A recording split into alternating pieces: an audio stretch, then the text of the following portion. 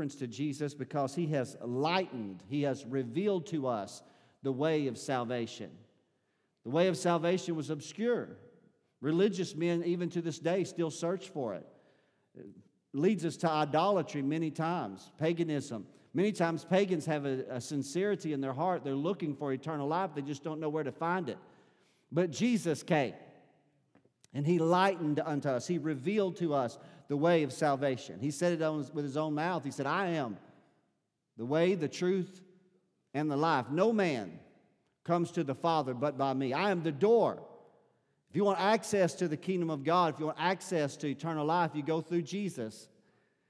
And Jesus enlightened to us concerning the Father. When you think about that for just a moment of time, even the nature of God, the thing that you and I have grown most familiar with concerning the nature of God, we can look back in the Old Covenant and we can see the compound names of God. At least 9 different names were translated or attached. They call it the compound names of God. You could take Yahweh or Jehovah and you would attach a compound to it, such as Nisi or such as Shalom, Jehovah Shalom, the Lord my God is my peace. So we can look back and see his names and see a part of who God is. But in the New Testament, the New Covenant, Jesus comes revealing to us a side that even the Old Testament you didn't even see. Jesus the way. He enlightened us to this, that he's the Father.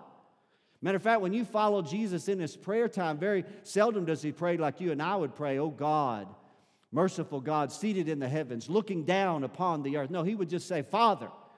And so he revealed to us about this intimacy that you and I can have with the Father through Jesus Christ. Christ came and he enlightened us. Many of the things related to God, obscure in the darkness of this world till the light of Christ.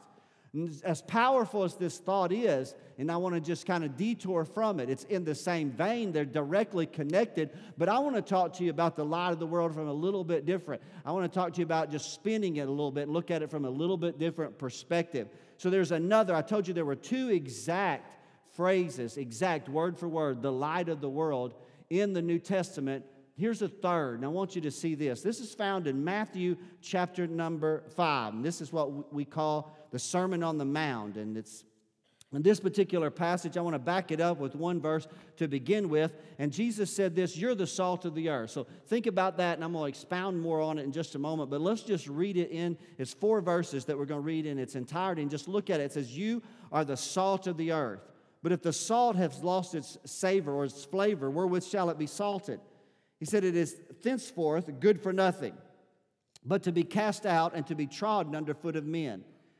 Ye, verse number 14, you are the light. I'm reading King James, New King James on the screen. You are the light of the world. A city that is set on a hill cannot be hid.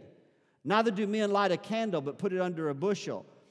And neither do men light a candle and put it under a bushel, but on a candlestick, and it giveth light unto all that are in the house. And then Jesus exhorts us to let your light so shine before men that they may see your good works and glorify your Father who is in heaven. And so it's not necessarily a paradox, but when you contemplate that for just a moment of time, Jesus himself said on 2 separate occasions, I'm the light of the world.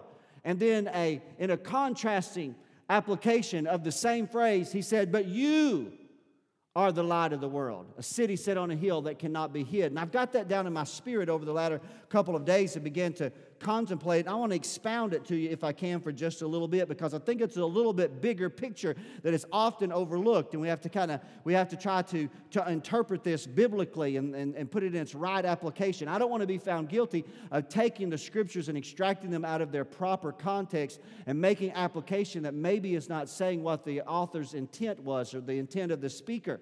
And so just for a moment of time, here's the reality about this particular passage that you and I know as the Sermon on the Mount, and almost exclusively any of the lessons or sermons that Jesus taught while he was here with us for 3.5 years. Remember, the earthly ministry of Jesus was confined almost exclusively to the Jewish people.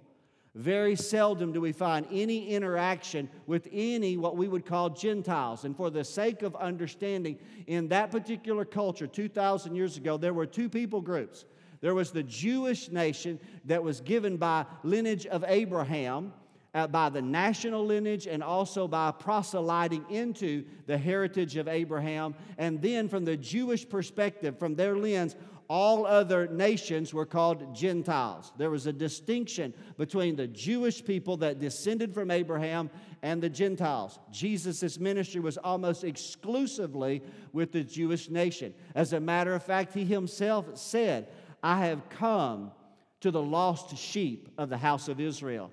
So you have to be careful when you make application of everything that he said in a first-person account, but you have to filter it to through the original audience. So when Jesus goes up on this mountain in the Galilee area, the people that have gathered to him are almost all Jewish heritage. And Jesus is saying to them, Jesus is saying, you're the salt of the earth. But then he gives them a warning. But if the salt loses its flavor, wherewith shall it be salted? And then he uses another metaphor. He said, you are the light of the world, a city that is set on a hill. And obviously to us, he's referring to Jerusalem. And the original intention in the heart of God was for his chosen people, the people of Israel, to be a light to all the nations. And Jesus is reminding them of their divine destiny and their purpose. And that's what's got my spirit. Jesus is reminding them of their calling and of their destiny, but he's also warning them of what can happen if they fail to walk in their divine calling. The latter verses, if I had continued in reading this, Jesus then tied immediately to the law of Moses, the thing that unfortunately we in the Western Christian community of today fail to even consider as if it's applicable in our lives in any capacity. But in verses 17 through 19, Jesus taught us in this same context, don't think I've come to destroy the law. He said, I didn't come to destroy it, I came to fulfill it. I came to meet its expectation and to take it to the fullest extent of what it was in the heart of God when he gave it to mankind. And as I began again to think about that and to muse upon it and to just really consider that God's call was upon the children of Israel. And you say, Pastor, what was that call that God gave to the children of Israel? It was to lighten. It was to cast the light of God to a darkened community and cultures that had filled the earth since the Genesis of time, when the Bible says that man was driven eastward out of the garden. From that time, man became idolatrous. Man searched for God as in the darkness. And that's where we got idols and where we got witchcraft and we got all kinds and means of supposedly of approaching God. But I find in the Word of God that God had a chosen people, a people that he called out, that he determined that he would reveal his goodness to all the nations through the people of Israel. In Isaiah chapter number 42, verse number 6, here's a reference that I want to share with you real quickly, where the Lord says, I, the Lord, he's speaking to Israel through the prophet Isaiah. I, the Lord, have called thee in righteousness, and I will hold thine hand, and I will keep thee. Now, notice, read it carefully. And I will give therefore I will give thee for a covenant of the people, for a light to the Gentiles. You say, Pastor, is that messianic? Yes, absolutely, it's messianic, but it's even deeper. And it's going to the original purpose that God had in his heart and mind when he called the nation of Israel. When you think about this for just a moment, God had given Israel chosen prominence, but he had also given them something that would illuminate to man that sat in darkness about the invisible God, and that was called the law. The law that you and I oftentimes say, well, we're not under the law. And for whatever reason, we sidestep its importance in the history of man. And you hear me preach on a regular basis, and this is part of my personal theology, and that as climatic, probably the second most or the third most climatic day in the history of all mankind, the first was the cross. Right? And certainly the second was the resurrection. And then we could even say the third would be Pentecost. But often overlooked to our eyes, our Western understanding, is the giving of the law at Mount Sinai. Because at Mount Sinai, God chose to reveal himself, and he gave to mankind a holy oracle that came forth out of his heart so that man could have his path illuminated to God. Man was searching for God, but man couldn't find God because he was hid in darkness. And God came through the law, and he revealed a part of who he is to the Jewish people. And he gave them the responsibility to shine or to share that light. And that's what's on my heart today. I want to talk about this. It allowed men to find fellowship. It allowed men to find forgiveness. Now, it wasn't the total forgiveness that you and I know today through the atoning blood of Jesus Christ. It was insufficient. We understand the theological limitations there. We understand that the blood of bulls and the blood of goats could in no wise take away sin. We know that today thanks to the writings of the book of Hebrews. But to that person that was under the law, they understood that their sin was being rolled. It was placed upon a scapegoat. It was being led outside the city and dismissed into the wilderness. And so there was a release. There was a pardon. So now they could commune with God. They could pray to God and with their consciences. They could say, God, I want to call upon your name. It would allow men to find fellowship amongst themselves. It gave them understanding and relationship. It gave them the ability to develop in their religion. It gave them the ability to set up a civil society where people could actually care one for the other, and laws that would protect rights of both the individual and of the community. It gave them instruction about their own personal life. Matter of fact, what I want to talk to you about today is just, again, the illumination that came upon the Jewish people was a way through the law how to live, how to talk, how to function, how to be a dad, how to be a mom, how to be a student, how to be someone who's involved in their community. It allowed them to find a place and a means where their life could be so altered as they served the one true God that they chose not to worship all the multitude of gods that were around them, and they chose to worship the one true God. That as they did, and as their life was miraculously changed, it would become a light to all the surrounding communities, all the surrounding cultures, all the nations that were around the people of Israel. They were chosen by God. So that's what Jesus is saying.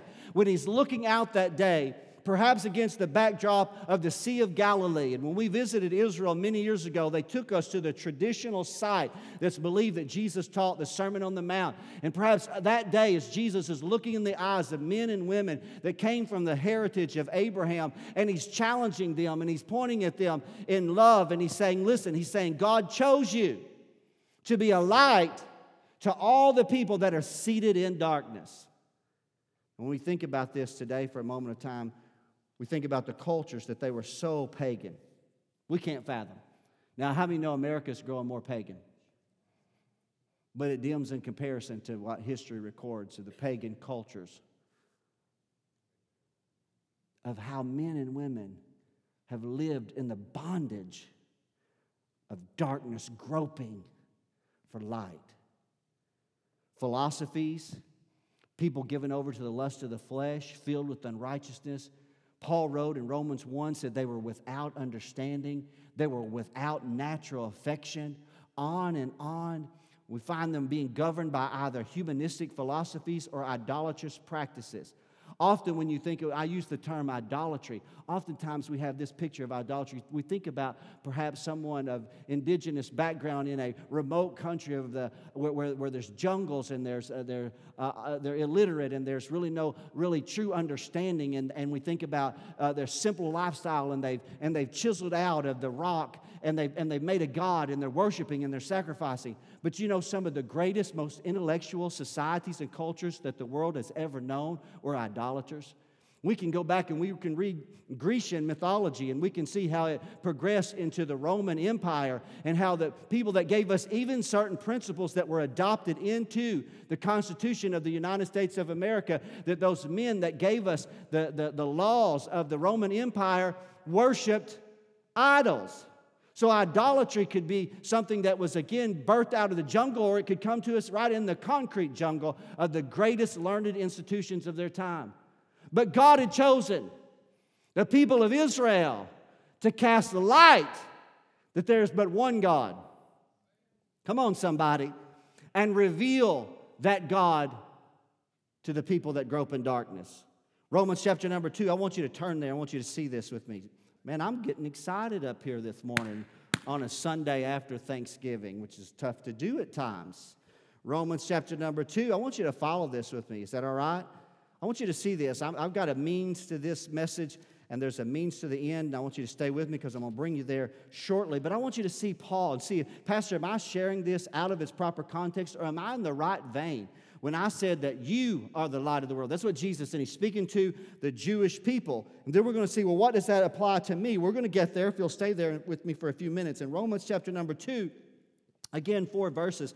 Verse number 17 is Paul is writing to part of his audience at Rome, which is both Jewish and Gentile. But here he's addressing the Jew.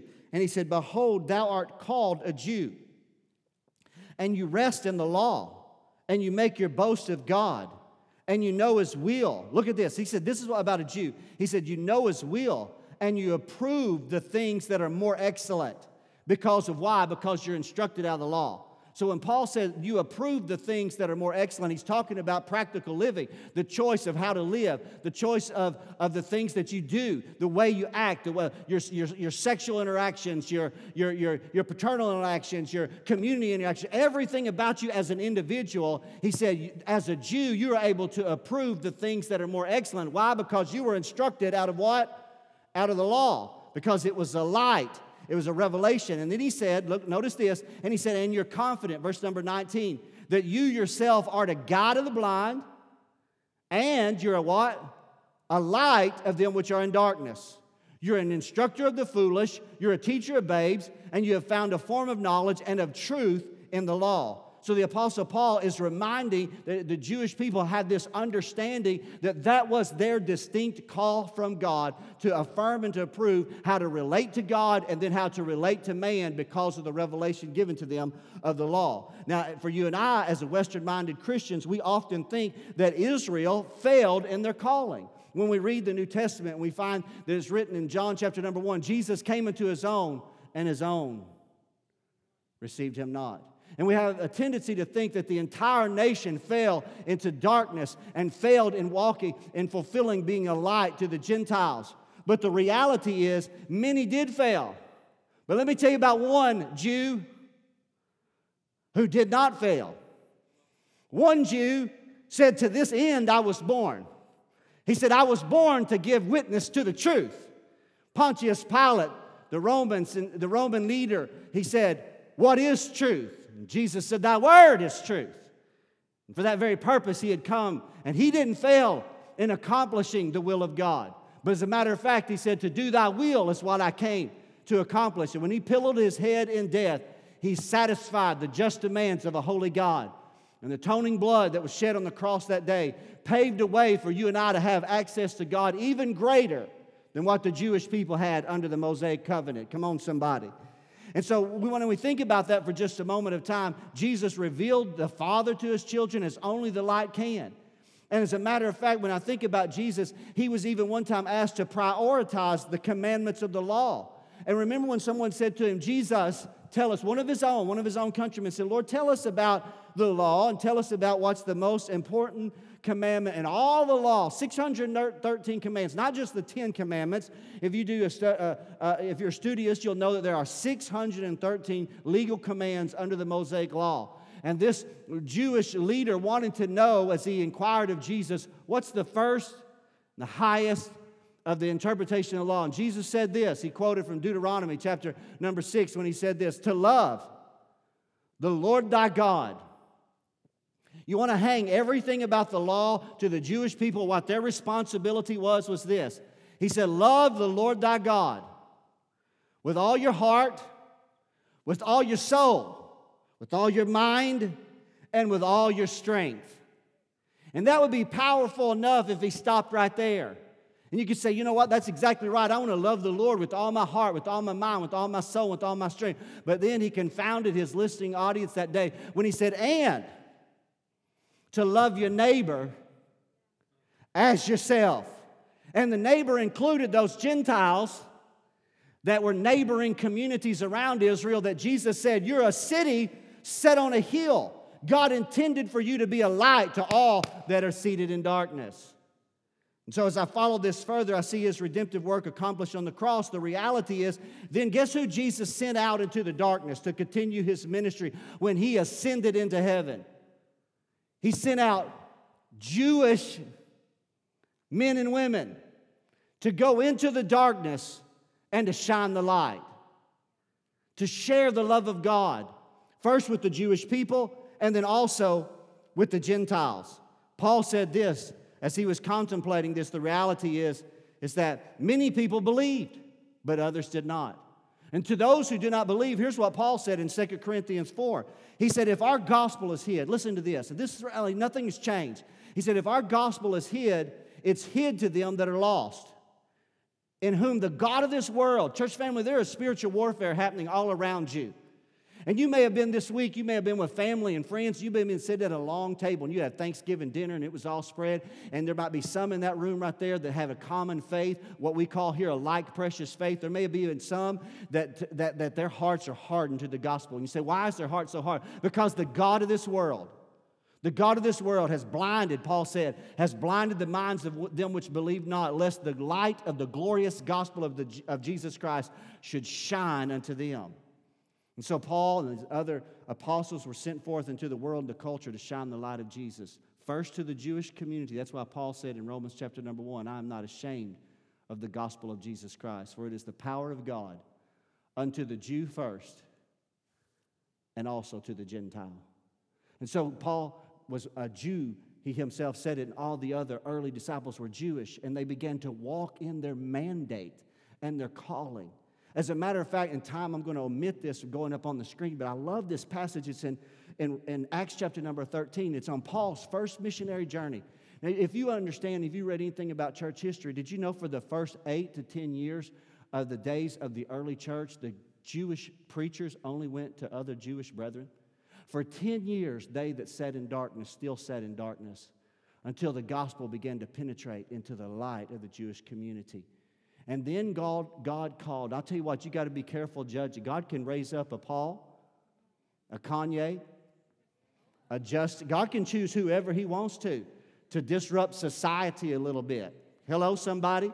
And Paul was a religious fanatic who was persecuting Christian believers, mostly Jewish believers who had believed in Christ, until a fateful day, riding on a horse amongst other men, leaving Damascus. Well, the only gate in Damascus that's left standing is the gate that Paul rode out that day as he headed in Jerusalem, headed to the city of Damascus. They call it the Damascus Gate. And he headed there with letters in his hand because he was going to take all the Christians and bind them and put them in prison. He so hated the faith of the gospel. But on that day, the light of the world stepped out, and come on, and the Bible says that the sun was shining. It was noonday. Have you ever looked into the sun at noonday? How could it be eclipsed by any light? Because there's a light that's greater. There's a light that's greater than any natural light. And in that moment, Paul could have looked in the sun and not been blinded. But that day he looked at the light of the world and he fell down and he said, "Who are you, Lord?" And the Bible says that the Lord called Paul from that day forward and sent him to be a light to the Gentiles. But when he went on his first missionary journey, guess where he found himself? The familiar ground of the Jewish synagogue. And there, as he was preaching in the Jewish synagogue, he began to tell the Jewish men and women that believed in God but did not know about this man called Jesus. And he began to tell them Jesus came just like the law said. He died just as the law said and the prophet said, and now he's resurrected to the right hand of God. And he began to preach to them, but you know what? Some of their hearts were hardened. But then the Bible says, but the Gentiles' hearts began to soften. And when their hearts began to soften, Paul said, this is a fulfillment of the word in Isaiah where God said, we are sent as a light to the Gentiles. Now, church family, I'm telling you all this to bring you to this place right here. And I'm going to begin to narrow this down and make this very applicable to you. You say, Pastor, I'm here today as a believer in Christ Jesus. Yes, I am Gentile of natural heritage. But the reality is, when you come to authentic faith in Christ, no matter who you are, no matter where you are, God's called you to be the light. I know one of the things that people they wrestle with more than anything, one of the things that's the greatest points in our culture today is purpose. People just want to have a purpose. People just don't want to say, am I living in this abstract world and I'm sitting out here and I don't know anything? Why am I here? I'll tell you why you're here. God saved you to be a light. Your purpose is found in Christ. And God's called you to be a city set on a hill that cannot be hid. God didn't just bless your business so that you could be prosperous and take vacations. God blessed your business so that you could be a light. God didn't just send you to the schoolhouse so that you could teach children, have a career. God sent you there so that you could be a light. God didn't just allow you to go into the military so that you could be the defense of this nation. No, God sent you there so that you could be a light, the light of the world. You are the light of the world, a city set on a hill that cannot be hid. And so, church family, I want you to know this Christmas season, as you see Christmas lights and you think about the one who came as the light of the world, and yes, He is. He said Himself, as long as I'm in the world, I'm the light of the world. But guess what? He's not in the world anymore, but guess who He is? We are in the world, and we're here to reflect His love and His light and His grace to people that sit in darkness. Man, that's a good word for you today. I want to share with you a couple things. I'll watch the time. I've been going for about 25 minutes. I got a few more minutes left. Amen? Let me tell you how I got to this message. I'm going to go to Philippians chapter number 2. I want to, and then I'm going to close in a bang. Bam. I'm going to go to Ephesians 2. Y'all been quieter than what I like, but I'm not going to believe it's not because you're not listening. I'm going to believe it's because you're engaged. And you're looking for that thing and saying, Pastor, I had a little bit of a revelation as I was thinking about something. Can I go into my world for just a moment and share with you? I've been reading this book that Jace gave me that came from his studies when he was finishing his bachelor's degree in what is it again, Jace? I always forget. Christian Studies. And it's on the history of the church in plain language. Now, a pastor like myself, I didn't go through any type of formal education to obtain my license in the Assemblies of God. I started preaching when I was 16, and so by the time that I applied for license, I was 25, been preaching for 9 years, and I'd had what they called a proven and fruitful ministry, so I was able to be brought in. So I didn't have this formal education. Now, as you do so, you're educated, but it's not formally. Hello? Right? That means I can get alone in my own office and study and read and pray and gain knowledge, but Dr. Brassfield shared with me at one time, he said, but you know, formal education does a great job, or can do a great job of layering education so that you can put one layer down and then build upon it. One thing that I missed, I only had little bits and pieces, was I just had little glimpses into church history. So this book that I'm reading is a 500-page book. I've been looking for the movie, and I have not found it yet. That's a lot. But at the same time, I've been addicted to it. Matter of fact, I felt like it has hindered my sermon preparation a little bit because I can't hardly put it down. Because I've got to see, but what it's done is it's allowed me to take a step back and kind of see church, you know, from beginning to the gospel all the way to where we are today. And as I did so, I just see people in every culture, every generation, that when they have the knowledge of God, they're still just saying, but my purpose, what's my purpose? What's my calling? And you know what? Our calling, no matter whether you lived in the dark ages or whether you live in the time of the Protestant Reformation or perhaps the greatest time that the gospel has ever known, the time in which we live in today, and that is that we are called to be a light. We're called to live our lives for the glory of God. And so I went to a familiar passage because I had this on my mind when I was studying, and it's in Philippians chapter number 2 because I've quoted it many times, and I've not always applied it correctly, and I just saw a little bit of illumination to it, and it's in Philippians chapter number 2. And I want to read this before I kind of transition for just a moment. It's about 4 or 5 verses, verse number 12. He said, "Therefore, my beloved, as you have always obeyed, not as in my presence only, but now much more in my absence, work out your own salvation with fear and trembling." Have you ever said that?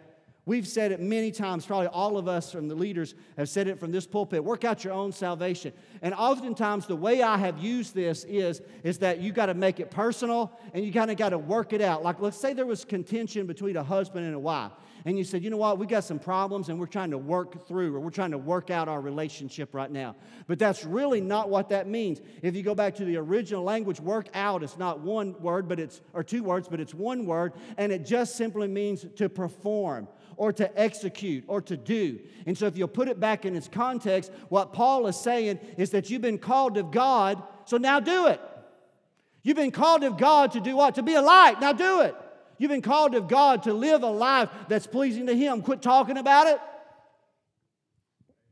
Just do it. Be who God's called you to be. Now let's read a little bit further. Because why? Because God is working in you to will and to do of His good pleasure.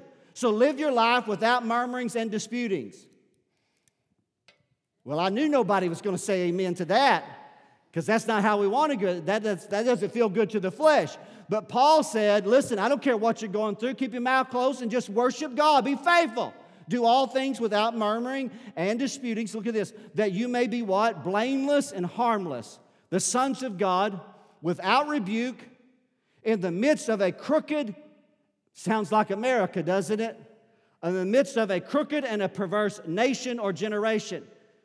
In the midst of a perverted generation, he said, you're going to do what?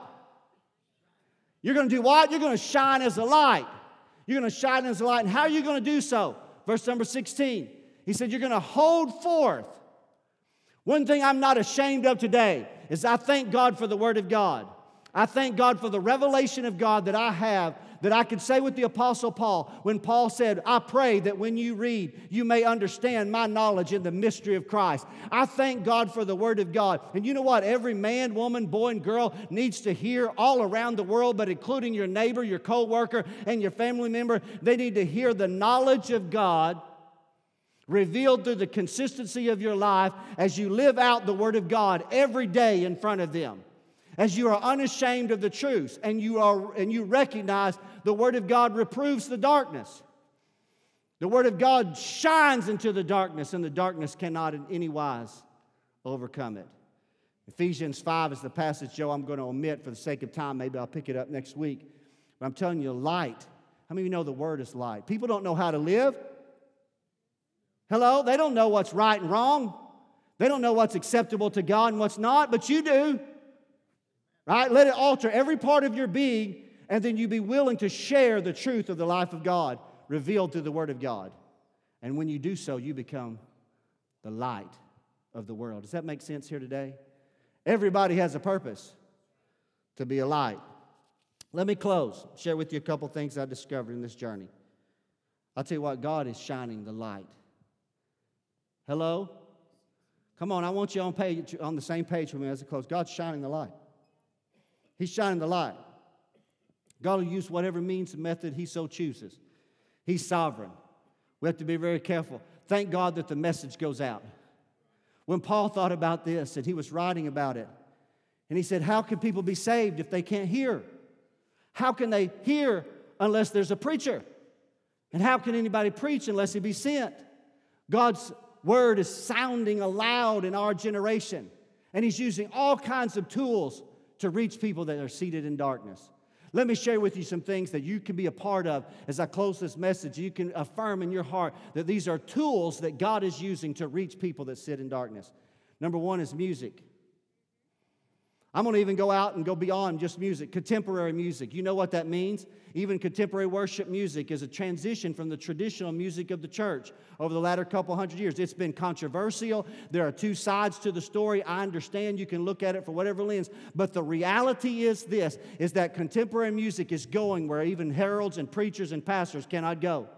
And there's a song that we sing at this church. And you've heard it before. It's What a Beautiful Name. It comes to us from a Hillsong out of Australia. And the Bible, or not the Bible, but Pentecostal history tells us that Smith Wigglesworth prophesied before his death that there would come a sound out of Australia that would be heard around the world. What sound was that? It's not necessarily the preaching of Hillsong, but it's the music of Hillsong. And one of their songs is What a Beautiful Name It Is. We didn't sing it this morning, and every now and then I go because I follow it on and just seeing how many views on YouTube. YouTube only, not the other ways. But did you know that since that song was written and placed in the system, whatever that is, the internet system, 4 to 5 years ago, there have been over 330 million views of that one Christian contemporary song. God's sending the message that there's a beautiful name, the name of Jesus, and it's going around the world by means of music. Number two is media. Media is pro and con, yes and no, good and bad. How many know every one of us can have our faces in this too much? I can look across and I can point at my children at many times and I can just kind of shame them a little bit and a little bit of love and say, look at y'all, we come all over here to gather up and we're all lined up on the couch. And then I can hypocritically find myself slipping away to check on the Razorback coaching search. But the reality is, in the most obscure village around the world, if you could look there today, there'd be somebody sitting on a log. No shirt on, got a bone through his nose, and he got an iPhone in his hand. If you'd have come out to a mission service a few months ago, you'd have heard about our own Assembly of God ministry through Glenda McMath, about how the Assemblies of God and creative minds are coming together to say, maybe we can't get in that country, maybe we can't get in that nation with a missionary on the ground, but we can still send the light of the gospel through the tool of the media. Come on. It's a powerful tool. God's chosen to use it. Missions. I believe in missionaries today. It's Mission Sunday today. I thank God today for men and women that have the commitment to Christ to leave the safety and the security of a home in the Western world and to go into a dark place and shine the light. It may be to go on a missions trip to Arizona, or it may be including writing a check on Sunday morning and say, I can't go to Africa and I can't go to Eurasia, but I can sure help send somebody there. And when you do so, let me tell you, you're being a light. Come on, church family, you're being a light to people that sit in darkness. There were 5 things the Lord dropped in my heart about how He's shining the light. He's shining through music, He's shining through media, and He's shining through missions. And let me say this today, He's shining through miracles. I'll tell you, our God is a miraculous God. He's always been and He always will be. And these are not one without the other. These are overlapped. And I want you to know today there is power in the name of Jesus. There's power in the gospel. And there's power to break sin and darkness and bondage off of your life and the lives of your... When you share with somebody about this Jesus, you're not giving them just a little vitamin to help them improve their health. You're giving them the hope of change that is both now and eternal, where everything in their life can change. They'll be taken out of darkness and brought into His marvelous light. And it's a miracle, the power of the miraculous. Let me go ahead and say this. I got one more. But I was still reading in that book one more, and I'm towards the beginning of modern-day missions.